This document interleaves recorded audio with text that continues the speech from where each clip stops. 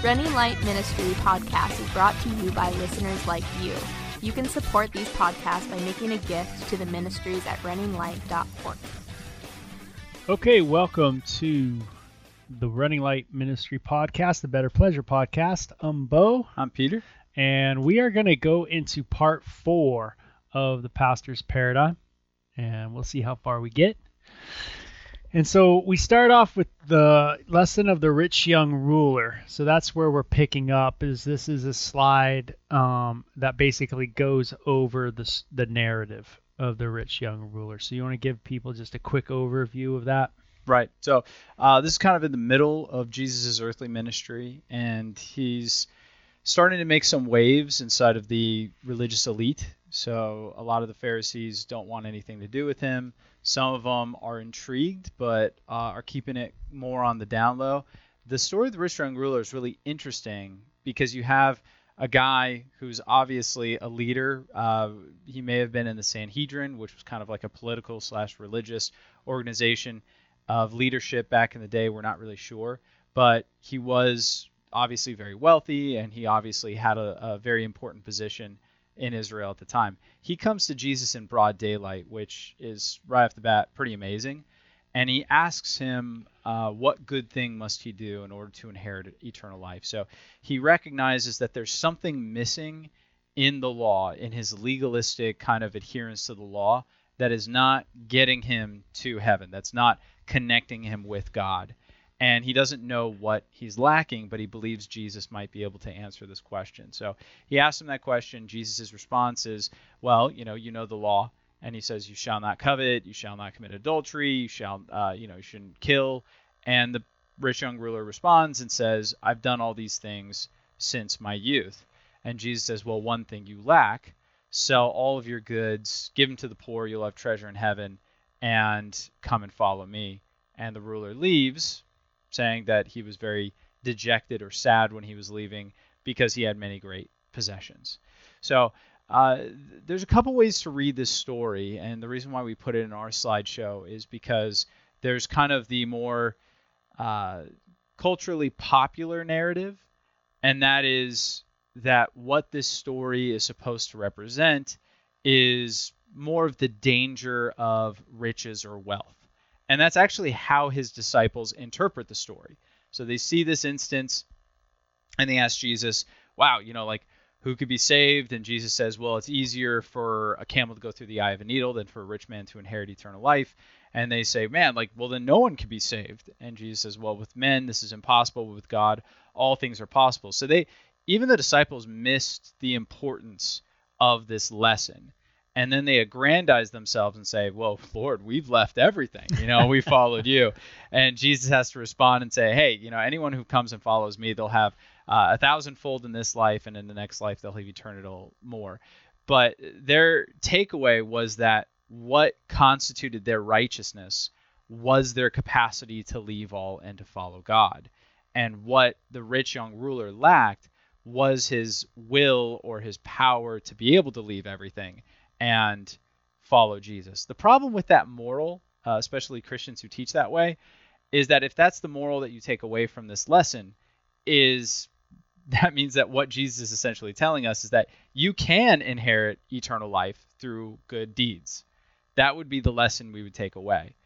The other way to look at it, which is not usually taught from the pulpit, is that what Jesus is getting at is that with man, no one can inherit eternal life. That's what he meant when he said that to his disciples. It's easier for a camel to go through an eye of a needle than for a rich man to inherit eternal life. From their perspective, rich people were the best of the best. So what Jesus is saying is that men can't make it into heaven. That was the lesson. Men can't make it into heaven. Nothing that you do is ever going to help you inherit eternal life. There is no level of righteousness that's going to help you make it. But why he did that to the rich young ruler is he was trying to show him, you haven't kept the commandments. You think you have because your culture has taught you that by merely physical adherence to these commandments, you can inherit eternal life.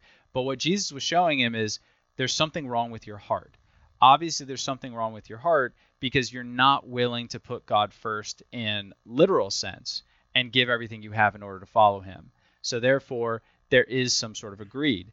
The rich young ruler, if he would have responded and said, Lord, I can't do this. My wealth is too important to me. I can't give it up to follow you. Jesus would have responded, right on. Like now you're starting to get it. You need a savior. You are a sinner. You haven't kept the commandments since your youth, and you need to be forgiven. So it's a really interesting story, and again, one that I really feel as though many pastors teach from that first perspective of, well, if he would have sold everything he had, and that's what we need to learn. We got to put God Give first. it all up. Give it all to God, and everything will be great. No, the lesson is you can't make it. There's something in your flesh that just can't give God the worship and the adoration that he is due. And so you need forgiveness and you need salvation through Jesus. Yeah, so we asked the question, what in his culture made the rich young ruler believe that he could keep the commands of God? So there was something in that guy's culture that thought that, oh man, I'm doing pretty darn good. Right. And we try to drive this point home about the rich young ruler's folly and how his culture played a part in his life and the way he responds to Jesus. So understanding the rich young ruler's folly helps us understand how to interpret the Bible. So, and one of the things we're trying to get home, kind of drive home, right, is that idea of, is that the rich young ruler saw the Bible and he saw it from this perspective of which that said, oh, I can do it. Right. And I am doing it. Right. And which is really interesting, right? It's a culture. There's got to be a culture that kind of says like, hey, we're doing awesome. Right. Or we do really good. And that's what we have to watch out for as leaders. Yeah. Is this kind of culture that says like, man, there's people that sin out there. Right. But then there's us. Right. That are really, we're propped up. Right. We're looked at as people that have positions of power and authority. And man, I must really be following the Lord. Right. Right. And so there is a culture that creates the rich young ruler. And it's funny because the person who helped me understand this really well was Pascal. Mm-hmm. And he has that famous quote that you always say, every number in the presence of infinity is annihilated. Yeah. So the idea, Blaise Pascal being a philosopher and a mathematician, he was talking about God's kind of infinite quality of righteousness. And essentially what he's getting at is he's saying, like, no matter how righteous you get, in comparison to infinite righteousness, you're obliterated. So using just numerical terms, like let's say every righteous deed that you do is worth like 10 points or something like that. And depending on how altruistic and good it is, like it could be worth more points. Let's say you're Mother Teresa. You're an amazing person. You accumulate billions of points of righteousness throughout the course of your life. You're doing great. Well, how many more points of righteousness do you have to achieve in order to be equal with God? We need an infinite more, right? Because that's how infinity works. Even if you got a billion, you still need infinity more righteousness in order to make it to God. Well, let's say you're a scumbag and you don't do anything for anybody except for yourself. And by the end of your life, you still have a score of a 0. You haven't accumulated a single point. Well, how much more righteousness does that guy need in order to make it to God? An infinite amounts, right? So that's what Pascal is saying. Any number, no matter how big it is, right? It doesn't matter how large a number you're able to accumulate when it comes to your righteousness. When you put that number against infinity, it's just annihilated. It becomes nothing. You still need an infinite more amount of righteousness in order to make it to God. So was the rich young ruler more righteous than your average bear? Oh, yeah. I'm sure he was way more righteous than Jesus' disciples. I'm sure he was way more righteous than most people living today. However, no matter how righteous you are, when you're in the presence of infinite righteousness, it just doesn't matter. Right. So when we've been talking in the last part about how we interpret Scripture, what kind of pronouns we use, and we don't mean, I'm not talking about like the he, him pronouns. she, her. I'm talking about if you include yourself right in the passages that you're talking about, or is it always like you need to get right. We're talking a little bit about that, and then understanding the rich young ruler's folly and how that culture was where they propped up religious people, Right. and that we live in a day that props up religious people too in the church, Right. and that we easily could fall into this same folly of the Right. rich young ruler. And that's the problem, and that's what I think Pascal was getting at, is that what human beings like to do is they like to view their righteousness in relation to the number 0, right? So in other words, they're accumulating their righteousness, and they're like, well, I got like 1 billion points, and that's, against 0, that's doing pretty good. Right. But when you compare yourself to infinity, it humbles you. Right. Now, there's a reason to compare yourself to 0. Right? It does help us because there is a difference between the person who's molesting his own kids and the father who may lose his temper every now and then and yell at his kids. Like, we're not saying there's no difference. But before God, both men would still need, which is radical for us to understand as human beings, the father who molests his own kids and the father who yells at his kids unjustly need the same amount of forgiveness before a holy God, because every number is annihilated in the presence of infinity. So from a human justice perspective, obviously we have to distinguish between the two guys. Otherwise, we have to throw justice out the window, and we won't be able to have a society that functions at any level. But if we're going to understand God's economy, we have to understand and be humbled by the nature of infinite righteousness and come to God that way. So in churches, it's always going to happen, right? Just like in the Israeli culture, it's going to happen in the Christian culture, where people are going to start comparing themselves to 0. They're going to start saying, I have this much righteousness. It seems to be more than that guy. Therefore, I'm doing pretty good. Right? I am keeping the commandments. And we're not understanding that the quality of righteousness that God is after, no number could ever achieve that for you. No amount of righteousness that you keep is ever going to achieve infinite righteousness or infinite holiness. Mm-hmm. You need to come humbly before the throne of grace. Cool. So with all that said, the slide is just going over these ideas that Peter's sharing. That is, the word is perfect. That is, it is the ideal, not the real. So the Bible's always upholding the ideal morality, the ideal ethic. But then there's a real. And that's what we're living in the here and now. It is unattainable for us on this earth. Only one is good, the Bible says, and that's God. And so the work of the Holy Spirit is a continued work until we die. We understand that. And so we must walk humbly, knowing and battling with our sins and frailties. So as pastors, we need to be aware of that. Right.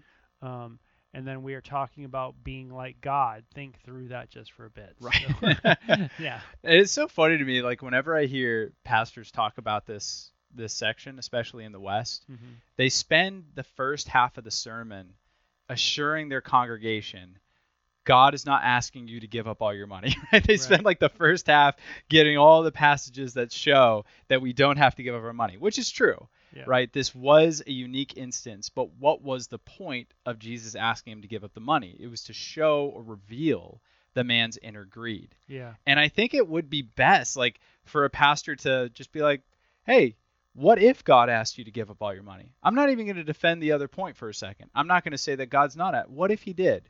How would that make you feel? Yeah, what would it reveal? What would it reveal in you when it comes to your finances and your prosperity that you've achieved?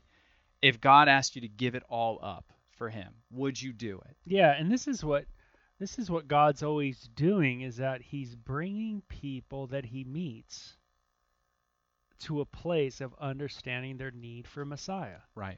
So the main phrase in the story is, what do I still lack? Right. That's the main section. Right. That's where the thinking's wrong. Right. Right? What do I still lack? And what me and Peter are trying to get at is that as pastors, we cannot go down that road where we say, what do I still lack? Oh, you need this one more act of righteousness. Right. You need to give up this sin. You need to stop doing this. You need to start doing this. Right? That's that same mentality, that there is something else you could add to your resume that would get you right with God. Yeah. right? And what Jesus is saying is, you come to me on the basis of grace, or you don't come at all. Yeah.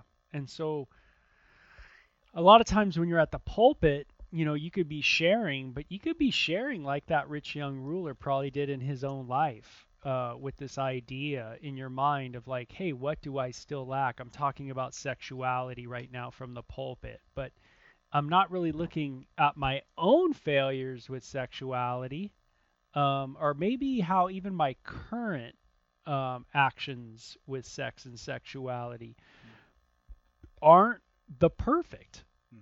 and that there's still things that you fail in. Right. And so if you're able to do that, then you're able to come at that passage with a much more real and with some empathy Mm. and sympathy towards your audience, which is going to create a much more cohesive understanding that we all are humans, Right. and we have a human condition Right. that we're needing to deal with. Or to put it another way, you could flip this a little bit. If you were to teach this story, what you should say is, what would be the thing that if Jesus asked you to give it up right now, you would have to walk away sullen? Right. Because that exists for all of us. There is something in every single one of our lives that if Jesus said, I want you to stop doing this, I want you to give this up, you'll have treasure in heaven, stop doing it, come and follow me, we would all have to walk away from him. Right. Right? Because he's holy.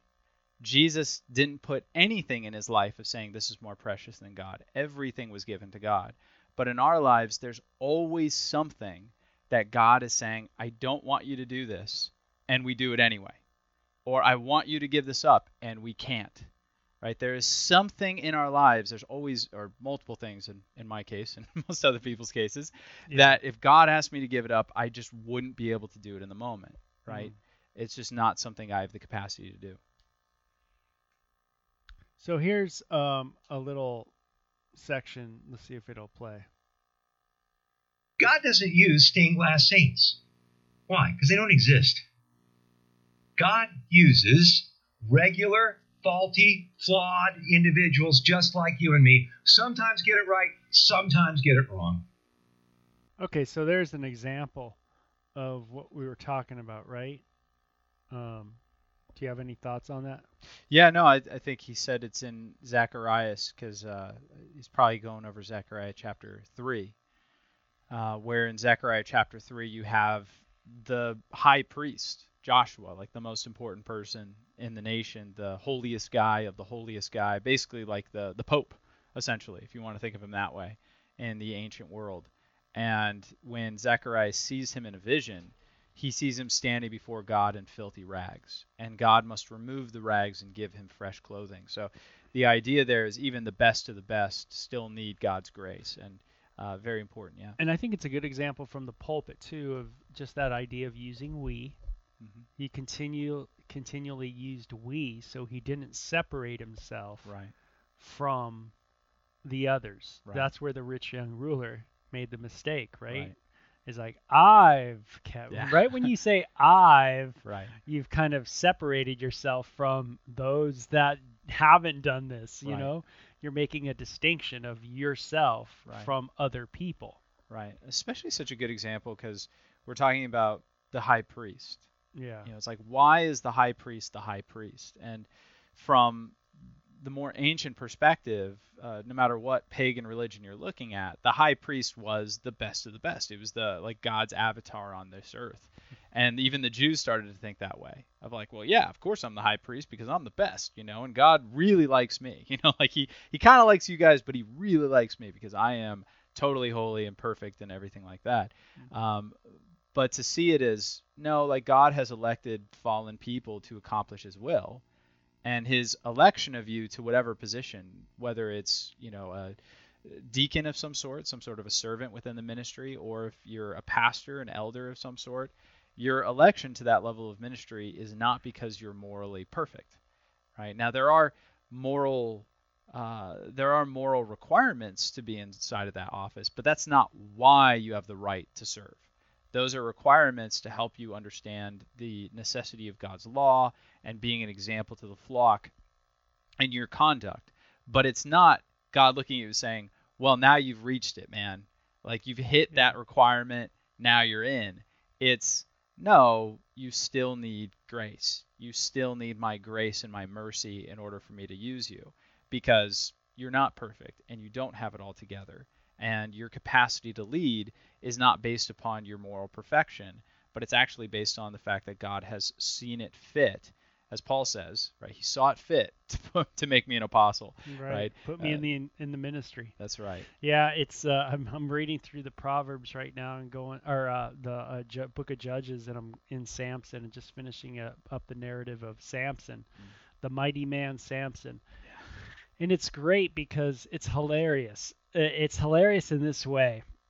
This guy just goes on a violent tear, and it's Samson's just one of those stories you just gotta laugh at. Yeah, He's such a funny dude. he just gets done having sex with some chick, and he's at a party and he's making fun of her, calling her. He calls her a heifer, right? Yeah. He's and he's playing a game with his friends. Just because you plowed with my heifer, that's what he says to him. This dude's an absolute wreck, dude. This is the guy from high school who's just at every party. Just getting tanked, but he's a good-looking dude, so all the chicks dig him. He's just that guy. Yeah. He's a bully, And it says in there, the Spirit of the Lord comes upon him. And what does the Spirit of the Lord do? He picks up a jawbone, which he's not supposed to pick up because he's a Nazarite. He's not supposed to touch carcasses. Not supposed to touch a carcass, and he picks it up and he wrecks 1,000 Philistines. It just blows my mind, dude. The Spirit of the Lord comes upon him. I know. And what does he do? Immediately disobeys. Yeah. Immediately disobeys. And we somehow don't get this idea. Right. When we think the Spirit of the Lord comes upon you, we think moral perfection. Right. And it's interesting. Spirit of the Lord comes upon him. Right. What is the first thing he does? Breaks Disobey God's God. law. Yeah, he just immediately breaks God's law. Immediately picks up the donkey's jawbone. Yeah. And it's just like, man, what a narrative that Right. is in the Bible. Right. I mean, just talk about a mind blower. Right. How does the Spirit of the Lord come on this guy Right. when he is so disobedient?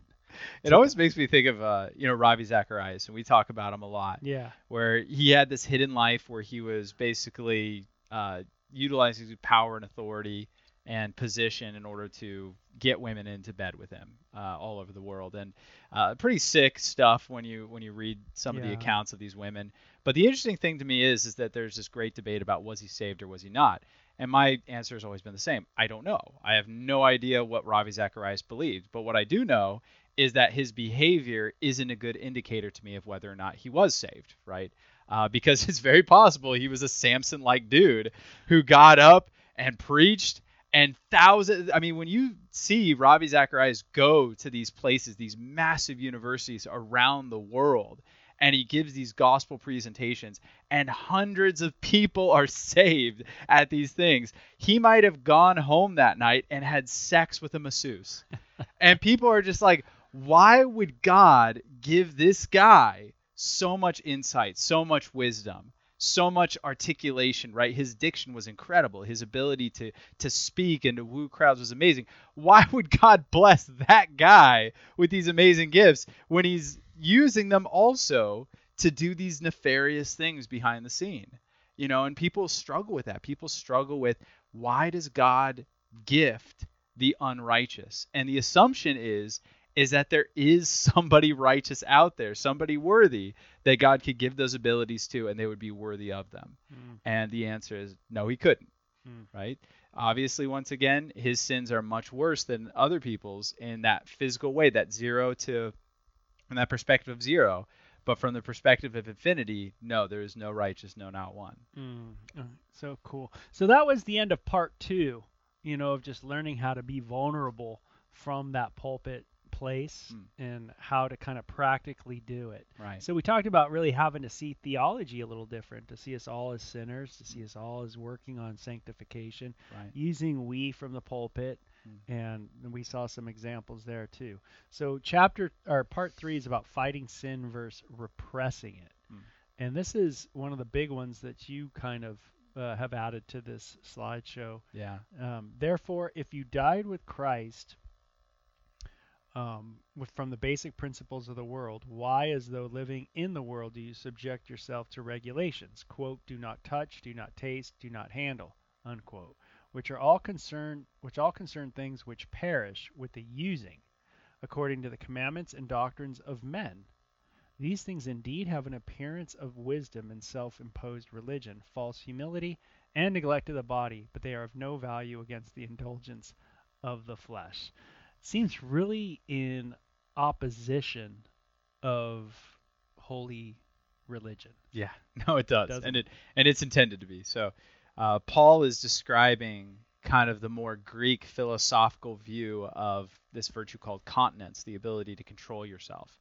And the idea from the Greeks was you must subdue the flesh, right? So whatever desires you have in the flesh, you have to subdue it. You have to deny yourself these things. Whatever your flesh wants, you say no to. Very stoic discipline. Very stoic in their methodology of just like, hey, whatever your flesh wants, you should just not give it to it. A sound mind is more important than anything, because you need your mind to tell the body Right. no. Right, that the control of the body, the subordination of the body through the exercise of the will is how you become a holy and righteous person.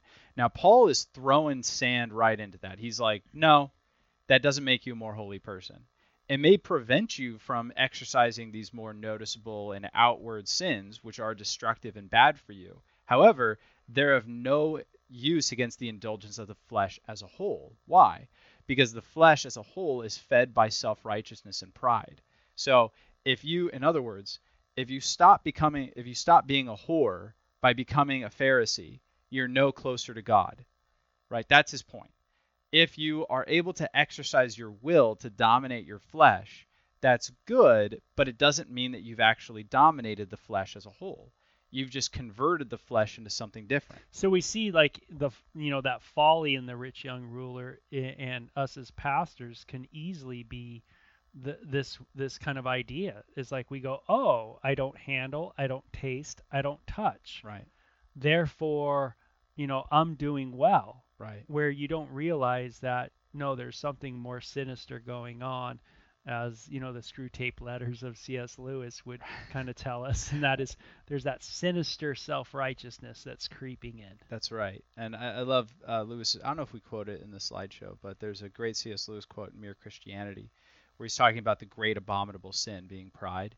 And he said, since pride is the complete anti-God state of mind and is completely satanic, which is awesome. That's such a great chapter to read. If you feel great about your righteousness, it'll just flatten you. Right. But, he's like, it's a complete anti-God state of mind. It's completely satanic in its origin. And he says, because of that, it could actually be used to beat up on lesser sins. He says, how many teachers try to convince young men to be chaste by saying these things are beneath you, or they're gross, or they're bad for you. He's like, all of those things appeal to your own flesh, right? They appeal to your pride of making you feel self-righteous or making you feel like you're doing better than other people. He says, the devil laughs with glee when this happens, just as he would be more than happy to let you be cured of a common cold if he was allowed instead to give you cancer, right? So, and he says pride is spiritual cancer. So by flipping it, that's what Paul's saying. If you combat your sinful, licentious self-indulgence, whether it's sexual or something like that, by utilizing pride, you haven't actually become a better person. You've just become a different type of sinner, right? So it's changed the category, but it hasn't changed the man, right? It hasn't transformed you in any meaningful way. That's right. So that's what we're talking about in this one, fighting sin versus repressing it. That's right. So, I'm sorry. The first bullet is not praying with the opposite sex. So the example here is certain churches have placed on themselves restrictions over the fear of self-indulgence. So the idea is we don't want our elders to be tempted or our leadership to be tempted to engage in illicit sexual activity. So therefore, it's better if the men and women just don't have any contact with one another. Now, the idea there is that's a do not touch kind of methodology of you have sinful lust within your heart. The way that you overcome that sinful lust is by putting up distance between you and your flesh. So just don't touch the opposite sex and you won't be tempted. Islam teaches this way. This is why women wear the hijab. They wear those burqas and basically sacks that they walk around in. So the idea is that the lust of men is not the problem. It is the sensuality of the female form that elicits lust. So if we get rid of the sensuality of the female form, lust has nowhere to go, and therefore you have dominated it. What Paul is saying is that you haven't dominated it, you've just changed it, right? It's become something different, and it's still lying there dormant. So if my solution is, well, there are elders here who struggle with sexual lust, so therefore let's just not touch. Well, you haven't really done anything with the heart. You've done something with the physical indulgence, but you haven't done anything with the heart, and therefore you haven't actually changed that person. Shouldn't the goal be, in other words, and this is what Paul gets at in the next chapter, where he talks about reformation through the indwelling of the Spirit. He says, shouldn't the goal be that a pastor, a male pastor, would be able to pray with a female, no matter how attractive she is, and to not lust after her, or, better yet, to experience the temptation of lust and to be able to combat it in a useful way. Right. To say, like, okay, well, I feel sexually attracted to this woman, but maybe that means I need to work on that perspective and see her as a sister in Christ, to be able to pray for her and to be able to fight that indulgence that exists within my flesh, right? And this is the difference. That's why we entitled it Fighting Your Flesh versus Repressing It. Repression means that you're denying something exists as a category. Fighting means you're acknowledging that it exists, and therefore you're doing whatever you can in order to fight its indulgence.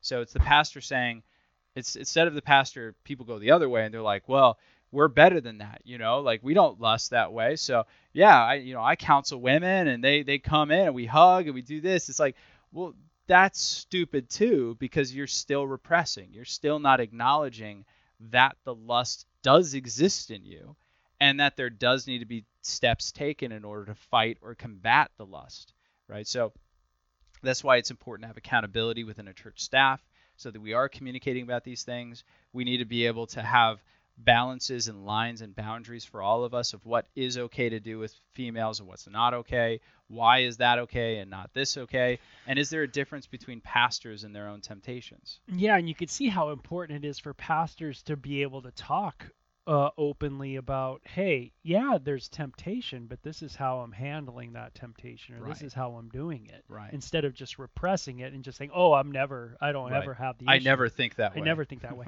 And then there's that other idea with this is where pastors go, oh yeah, we have something set up where, the male pastors don't ever pray with females, or they don't give hugs to females in the church because, we don't want them to, have any kind of sexual thing.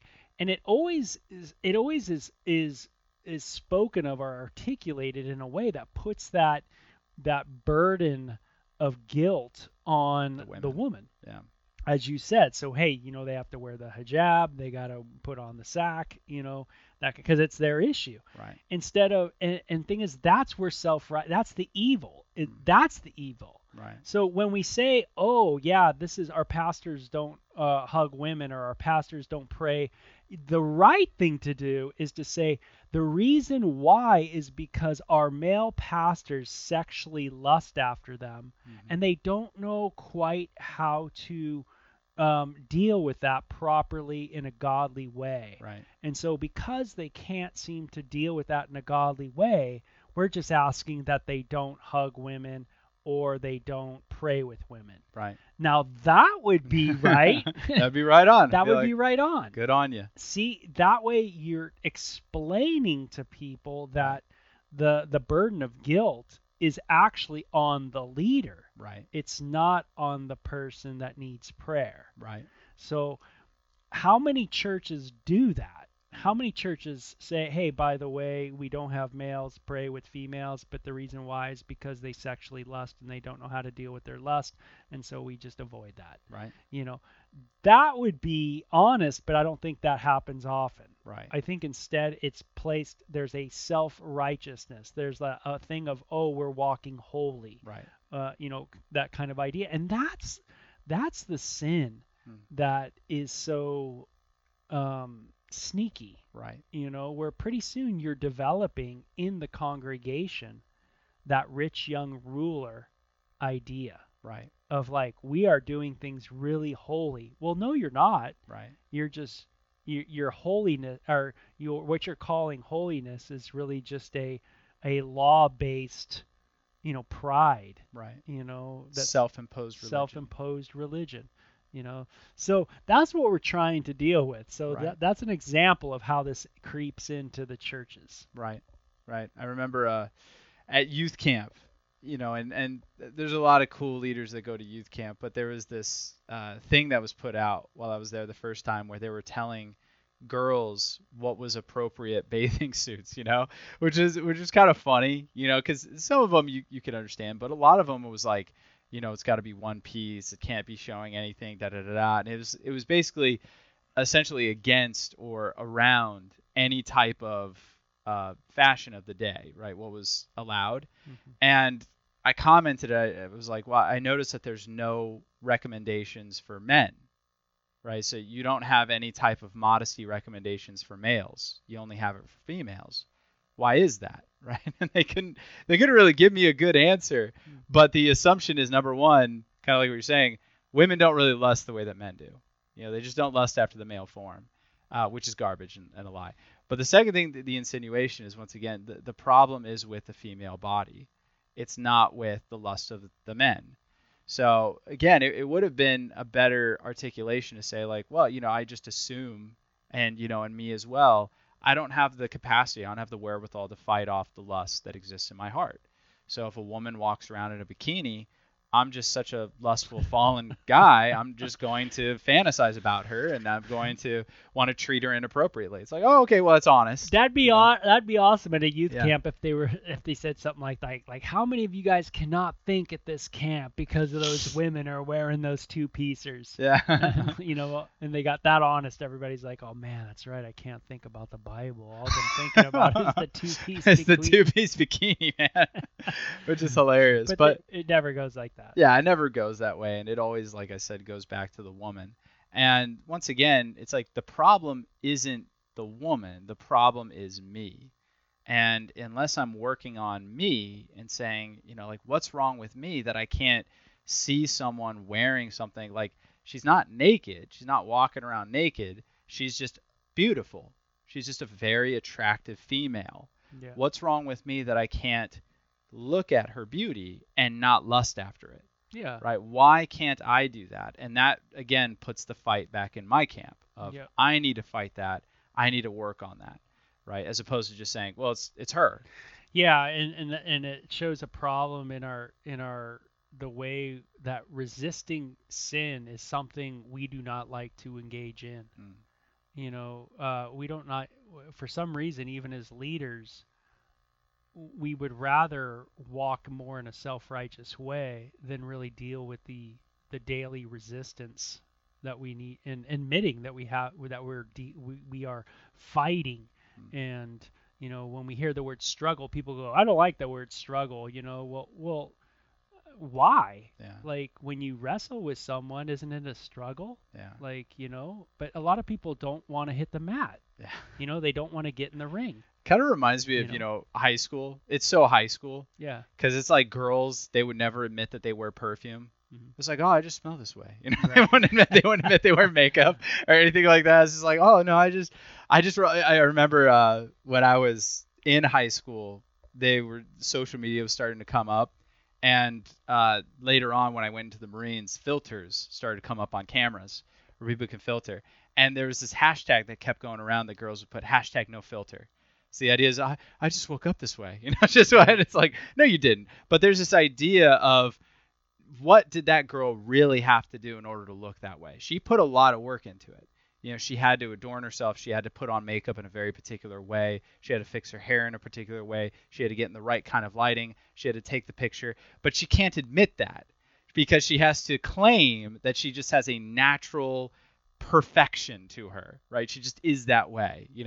Guys do this all the time too, where they're just like, oh yeah, no, like I don't really work out very much, but it's like, yeah, no, you do. You're at the gym all the time. Like, no, I just kind of naturally, this I is just do fun. 100 push-ups. Yeah, I just kind of think about fitness, and it just kind of fits into my life, But it's like guys do that too, where they pretend as though they don't have to work for what they have, and it's like that kind of illusion is really foolish, right? That kind of illusion is very foolish, where there's nothing wrong with acknowledging faults and working through them. Yeah. But the thought, the ideal of being, no, you should just naturally be good looking. I mean, why do you think kids get picked on that have braces? What's the idea there? That your teeth should just be naturally perfect. You shouldn't have to straighten them in any particular way. Right. You should just come out of the womb with like perfect chompers, without any issues whatsoever. Or like kids who have to use acne cream or something like that. What's the assumption? That you should just, if you were really cool, you wouldn't have any acne. You would just be perfect. Your skin would just be flawless, right? That's how it is. And it's the idea of like, no, what's better? Is it just naturally having perfect flesh or perfect skin, or understanding the imperfections and working on them? So that same high school mentality has crept into the church, where people are like, oh, I just don't think that way. It's like, okay, well, it doesn't make you a better person, but like maybe you don't, maybe you don't, but it does make you a better person. There are areas that you do think in negative ways. Yeah. So another example is rules for dating.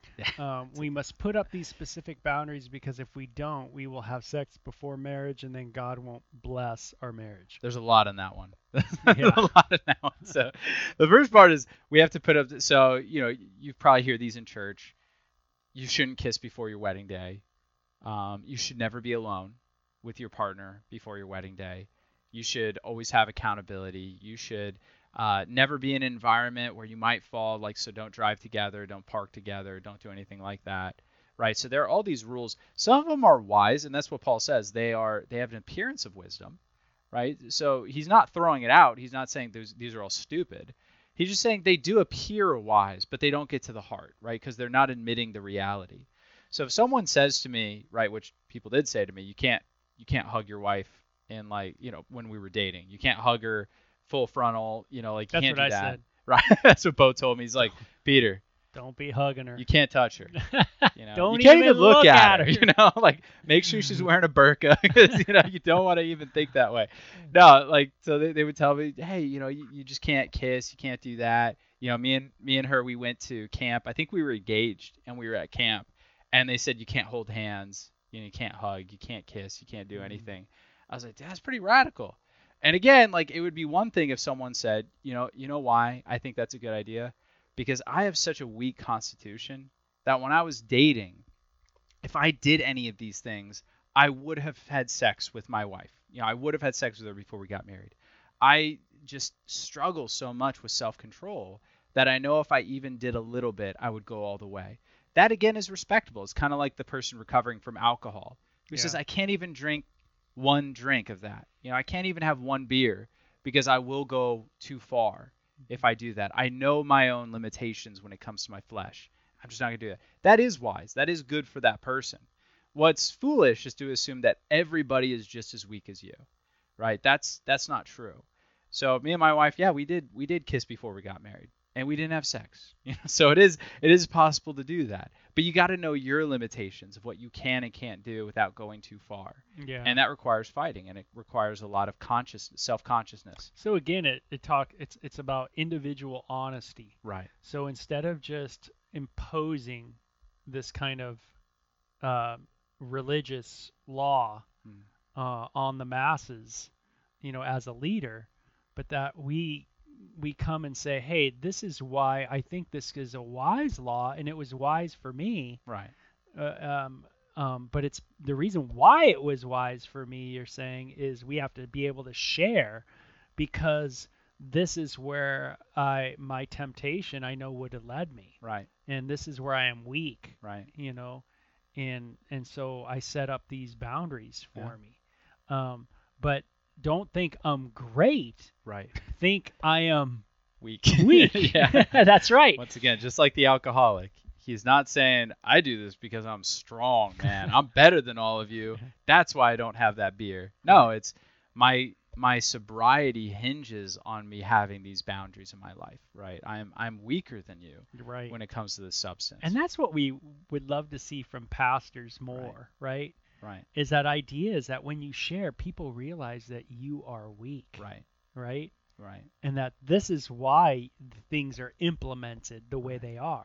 And that I put that at the end, the idea God won't bless your marriage, because I just hate it when people say that. Right. God won't bless your marriage. So what do we mean by that as Christians versus what we don't? I think what some people think we mean, and this is, by the way, both the Christians that say it out loud as well as the Christians that listen to it, they think we mean that if you wait until marriage, God will supernaturally give you this incredible, loving, amazing marriage in which everything works out Till great. death do you part. Till man. death do you part. And me and you, we read an article on one of our podcasts, I think it was like a year or two ago, where a girl waited till marriage, and then That was hilarious. that was a good article. I can't remember what it was called. Yeah. But yeah, she waited till marriage for her husband, and just like, that was the worst mistake of my life. We ended up getting married. We had no sexual chemistry. Totally fell apart. Right. But you had this idea of if you wait, God is just going to supernaturally make your marriage do amazing things. That's just not true. What we could mean is that the things that you implement, if you learn how to control your flesh and your sexual urges during your dating relationship, if you learn how to honor God's word through implementing this type of battle, those lessons that you learn by doing that can be of great effect within your marriage, for sure. But if you fail to fulfill God's sexual commandments and ethics before marriage, it doesn't guarantee your marriage is going to suck. As long as, are you learning from those things? Are you learning from the falls? Are you learning how to do better next time? Are you implementing different strategies? Because sex in and of itself is not a bad thing. And you have to understand also that when you go through the Bible in the Old Testament, when it comes to sexual misconduct throughout the Bible, there are different punishments for different sexual misconducts. Most of them are the death penalty. This is the only one, sex before marriage is the only sexual misconduct in the Old Testament that wasn't punished by death. The punishment was you had to pay the dad the dowry. So you had to give the dad basically a blank check and be like, I'm sorry, sir, I kind of took your daughter's virginity. Here's the money I would have paid you if I were to marry her in a right context. Right. Here's $500,000. That's right. And then the dad got to decide at that point whether to be like, you're a bum, stay away from me, my family, don't you ever touch my daughter again or I'll kill you. Or he could be like, welcome to the family. You blew it, but that's okay. I like you. Come on in. You can marry my daughter. But that marriage is the only kind of marriage in the Israeli law that could never be divorced. Right, so you better be dang sure that that's the girl you want to be with for the rest of your life before you do something with her. But I like that because it's the idea of it's not the sex before marriage that just destroys your capacity to be married. If that was the case, the law would say you guys can't be married. You have sex before marriage, you shouldn't be married because God's not going to bless it. Nope, no blessing. That's right. God, that would be the law if that was what God thought, but that's not it. Yeah, and that's just ridiculous. Absolutely. Once again, it's that rich young ruler mentality. Yeah. If you do the right thing, God will do right by you. He'll just bless you supernaturally. And that's just not true. We all fail in many different ways. So it's like, did I actually have sex with my wife before marriage? No. But did we perfectly keep God's ethical standard for sexual conduct during our dating relationship? Meaning I didn't even fantasize about it. I didn't even lust after her. I didn't have to implement these boundaries because I am so weak that I would have done it, if I didn't have this. But no, right? So I didn't perfectly fulfill God's ethical command before marriage. I struggled. I battled with it. And that's just something that I have to admit. Otherwise, again, you put out these airs of like, well, we did it the right way. Yeah. We did it the right way, man. And that's why our marriage is so rock solid. Awesome. So our last example is women's clothing cause men to lust, which we've touched about. If women don't dress in particular ways, it will cause their Christian brothers to lust. Again, instead of not being honest, right? So really, that's the first thing that we're trying to deal with is instead of just repressing things, to really admit as leaders that that the things that are implemented in our church are implemented because of our failures Right. and of difficulties that we have, Right. in our life, and that we as leaders and elders, we need to step up and be honest with those weaknesses. Which, and this is interesting because you and I have talked about this before, but it's just I've been thinking about it. I believe, not solely, but I think it has a huge role to play in the current sexual dynamics in our culture. Because the communication, the idea that I just don't struggle with these things, promoted the idea that if I do, that constitutes an identity shift. So in other words, how many Christians can admit that they struggle with same-sex attraction? That have been Right. like, yep, I do. Every now and then I do think about men in a sexual way. It's wrong. I fight against it.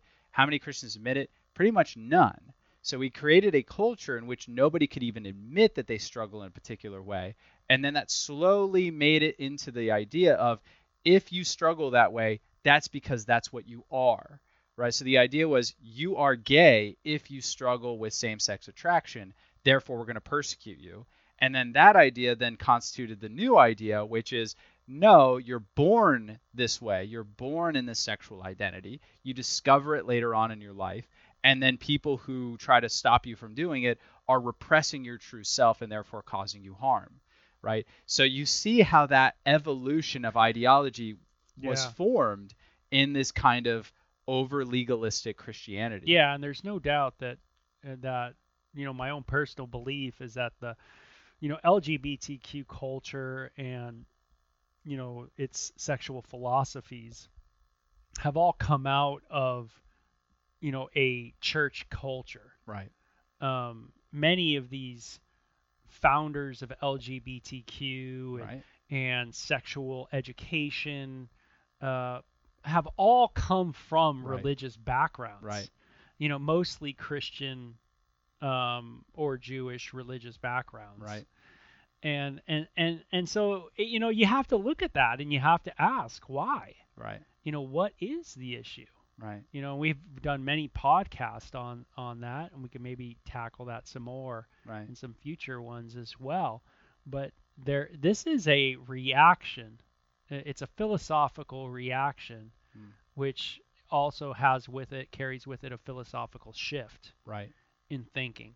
Right. And it's trying to answer questions. Right. It's trying to remedy issues. Right. And when you repress, and you just continually repress, it creates cognitive dissonances within human beings. Right. And human beings have to work that cognitive dissonance out somehow. Right. And it's either through incredible depression, where they kind of just are in a confinement of their depression and melancholy forever because they can't achieve what how they've been educated in a religious system, and they're not able to talk through it or think through it, and they think something is innately wrong with them, and so they're shamed and they feel guilt-ridden and all those things like that. Or they have to somehow deal with that cognitive dissonance in a different way, and that is through rethinking and finding a group that's going to help them reshape Right. their ideology. And that's the idea of, like, if you ever hear it, because it's said all the time, how could a just and holy God punish someone for making them a certain way? So the idea is, once again, that you're just formed gay. Yeah. And then God says, how dare you be gay? Right. That's the idea.